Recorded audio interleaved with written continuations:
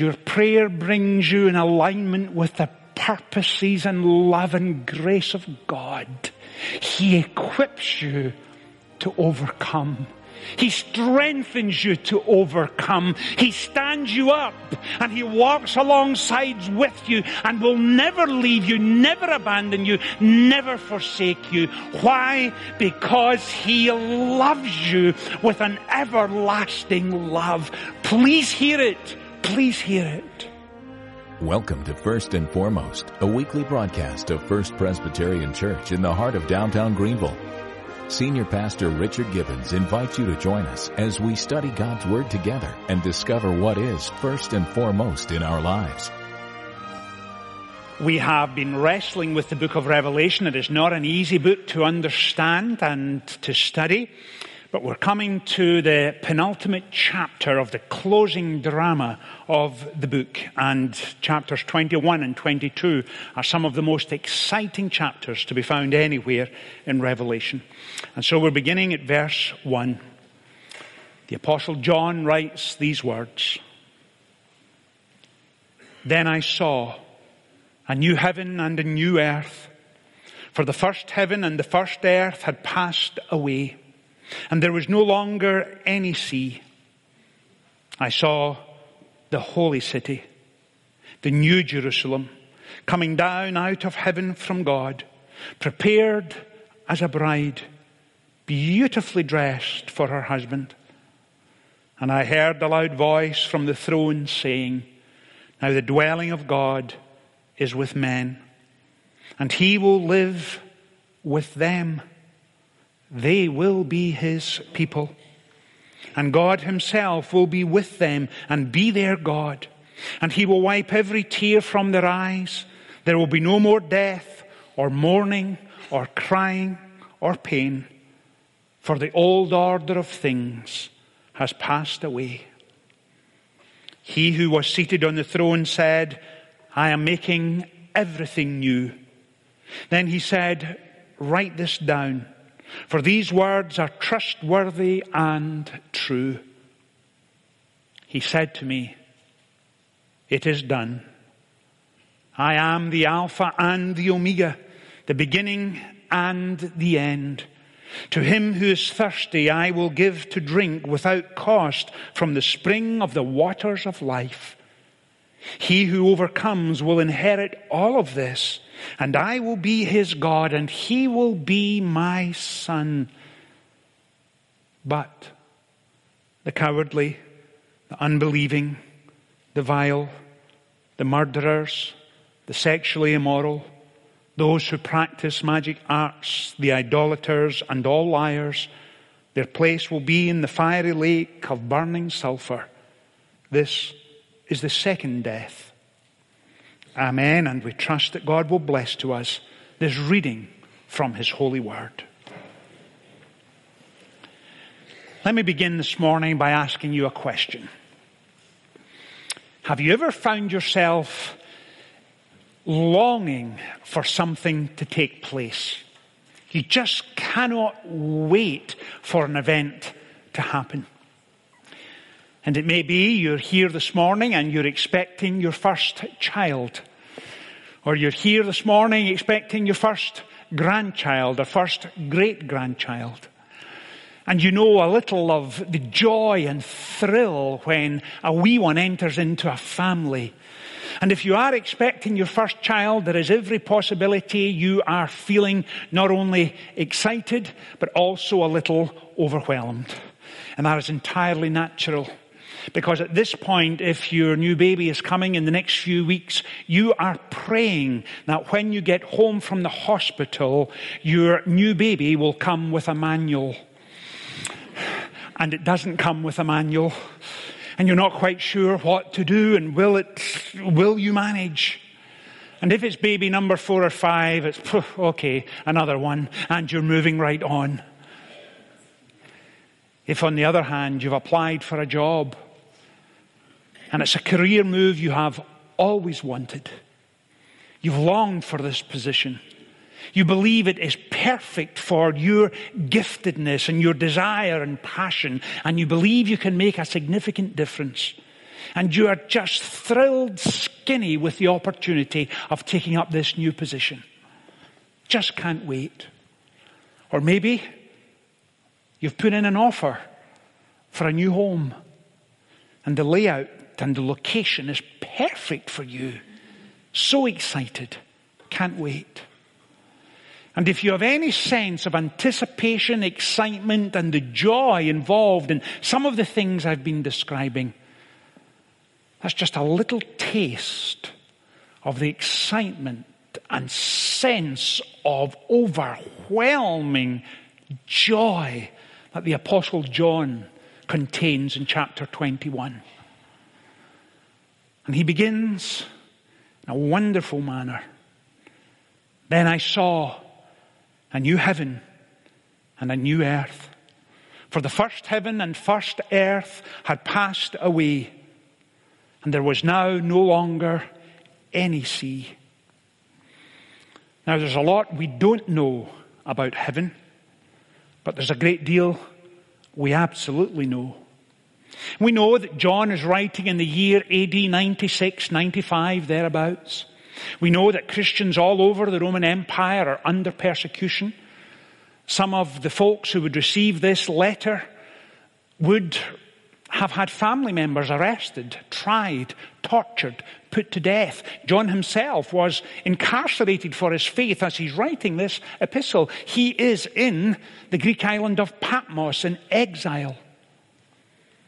And one morning, the risen, exalted Christ engages John and takes John into almost the best way to describe it is a spiritual trance. And he begins to tell John about all of eternity. And John ends up writing about what was, what is, and what is still to come. And this morning, the focus is on what is still to come. And John is incredibly excited. And you may be sitting here this morning saying, Richard, is that really where you're going to take us this morning? With all that we are facing as individuals in our private lives, in our community, the challenges to our culture and our society and a nation, the world we live in, you're really talking about pie in the sky when we die? Is that where you're going to take us this morning? Come on, surely you've got something more than just that. Well, if that describes you, please be patient with me. Because what John is writing about here is the remodeling of reality as we know it. Because at the end of all time, when Christ returns, he will bring with him a new heaven and a new earth. And the reason that that is pertinent for us this morning is this: that although we may be facing challenges in our own life, although as a nation we may be going through difficult days, please hear this. When you were in your teenage years and applied for college, you applied for college because of your hopes and dreams of the future. The day you got married because of your hopes and dreams of the future. When you move into a new home, when you apply for a new job, you do so on the basis of what you hope your hopes and dreams will be. We always live with one eye to the future and one on the past. Consistently. It's a healthy process. And that's exactly what John is saying to these young churches in 7 cities in Asia Minor facing persecution and challenge. He is saying to them, let me show you how it all turns out. I saw a new heaven and a new earth. The remaking of reality as we understand it. And he writes, I saw the holy city, the new Jerusalem, coming down from heaven. But just before he says that, he says, he records the words of God, I will make all things new, and there will be no more sea. Do you see that? The end of verse 1. S-E-A, no more sea. Now, why on earth is that in there? What has the sea done to not be in heaven? Well, what John is telling us is this. Because John is writing, as you know, in what we call apocalyptic language. He uses imagery and symbolism to create an image that goes beyond the brain but settles in the heart. And in antiquity, in the first century, those who lived in Asia Minor lived next to the sea. And back then, the sea was associated with chaos and mayhem and confusion and disorder, quite simply because hurricanes and typhoons and tsunamis came in from the sea, and people ended up losing hundreds, if not thousands of lives. And John is saying those days are no more. The storms, the hurricanes, the loss of life, the tragic sadness is over. He doesn't mean there won't be a body of water in the new creation. It will be there. But not in terms of a threatening force beyond the control of those who are there. And that's the point he's making. And then he says, I saw a holy city, a new Jerusalem. But have you noticed this? There's no longer a temple in the New Jerusalem. In the Old Jerusalem, that was the very focal point of the city. That's where people from across the Mediterranean basin would go up to Jerusalem to sacrifice at the Passover. They would enter into the temple and they would look forward to it, and they would be singing from the Old Testament, from the Psalms, as they made their way up to the temple. But now, no temple. Why?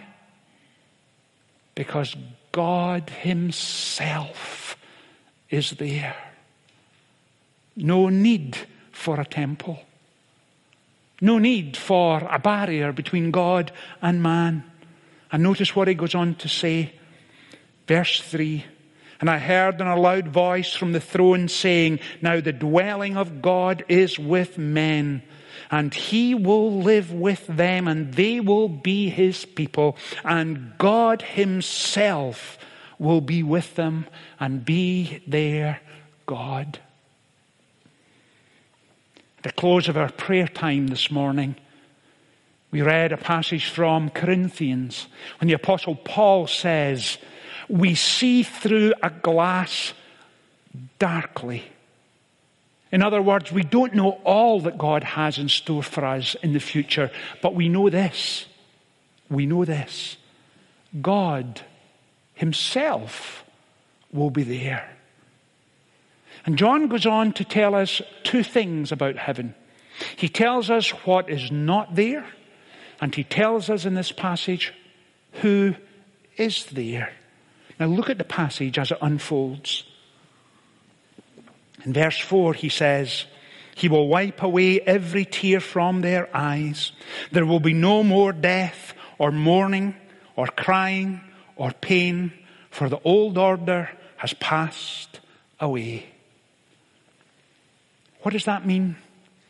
It means this, that there will be no more hurricanes and no more floods and no more wildfires and mudslides in California, and no more parents speaking on live news broadcasts at night pleading for help because their teenage children did not come home from school. No more pain and no more tears and no more grief. And no more 8 and 9-year-olds wounded and devastated and debilitated by a family that is dysfunctional, and divorce comes and they blame themselves. No more. And no more widows standing at the graveside of her husband, whom she's loved for 65 years and has been slowly dying with dementia over the last 5 or 6 years.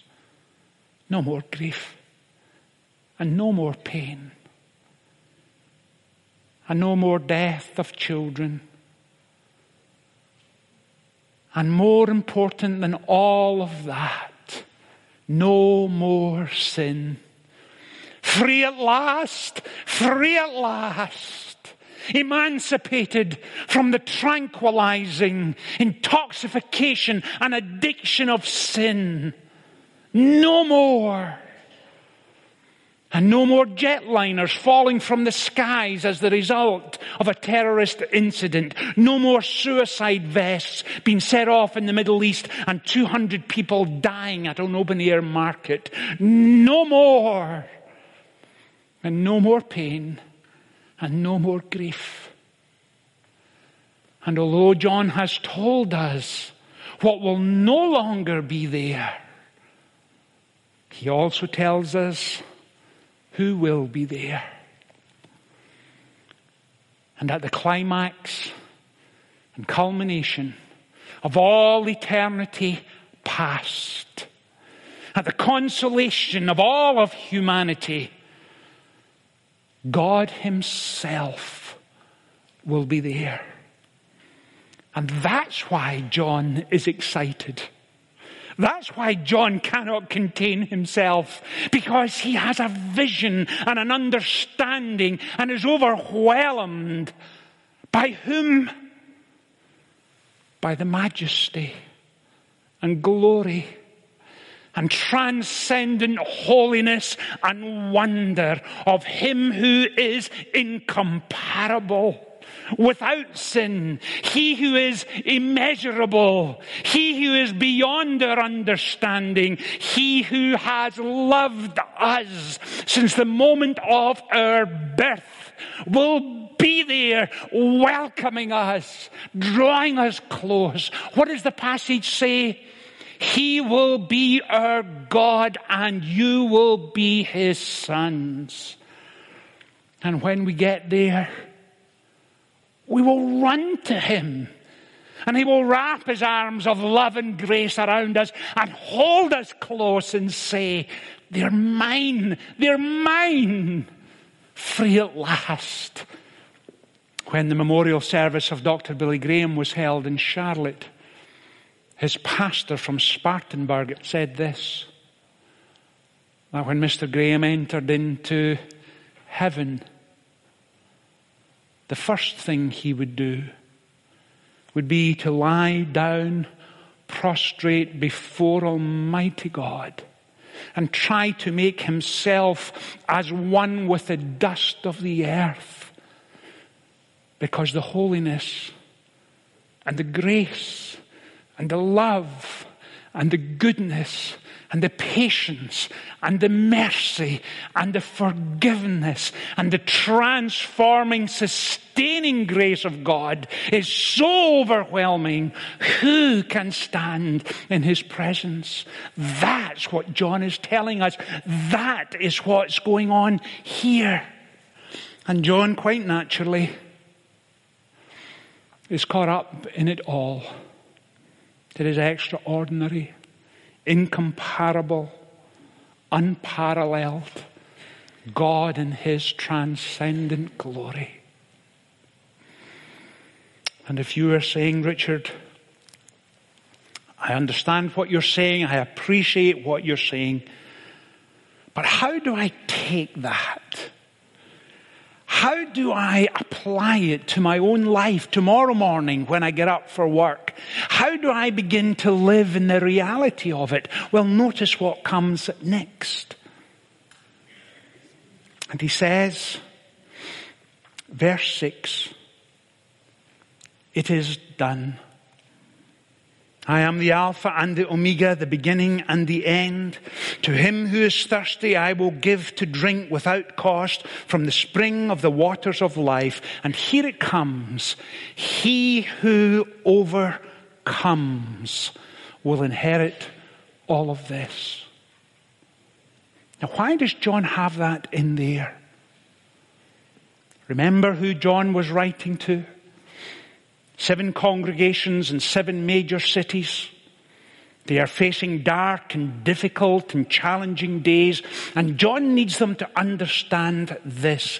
He needs them to take away from Revelation this message. And the message is this: regardless of what you are facing, regardless of the difficulty and the pain and the heartache and the disappointment, and regardless of all that has gone on in the past, regardless of how wounded you are, regardless of how emotionally traumatized you have been by the challenges in your life, please understand this, that when you submit and surrender to Him, when you retune your deepest affections, and your prayer brings you in alignment with the purposes and love and grace of God, He equips you to overcome. He strengthens you to overcome. He stands you up and He walks alongside with you and will never leave you, never abandon you, never forsake you. Why? Because He loves you with an everlasting love. Please hear it. Please hear it. But that's not the end of the story.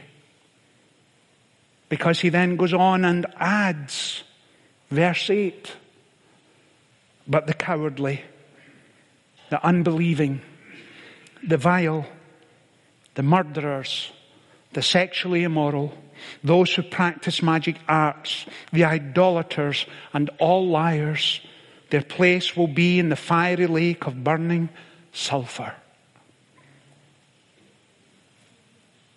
I rarely talk of the judgment of God. And perhaps I need to focus on it more on a Sunday morning. But this passage tells us this. And from Genesis to Revelation, again and again and again and again and again, God tells us this, that He loves us with an everlasting love. And it is deep, and it is personal, and it is eternal. And He sent Christ into our world to die for our sins. But please hear me. I plead with you, beg with you, hear this. If you treat Him with disdain and contempt, you will have to face Him. You will have to face Him. And His judgment is not to be taken lightly. But that is not the last word in all of Scripture. For the last words are summed up in these words. When we've been there 10,000 years, bright shining as the sun, there is no less days to sing His praise than when we first begun. Amazing grace, how sweet the sound. And it is out of His love and His grace that He calls to us this morning. And so as we enter into a new week, we do so knowing this, that He is deeply in love with you, and that He is infinite and immeasurable and incomprehensible and holy and transcendent in majesty. And what does He expect in return? He expects our love and our obedience and our devotion. And He also expects this, that we will live for Him and that we will labor for the Master from dawn till setting sun. Let us talk of all His wondrous love and care, because when all of life is over, and our work on earth is done, and our roll is called up yonder, we'll be there. Not because of anything we have done, but because of what He has done for us.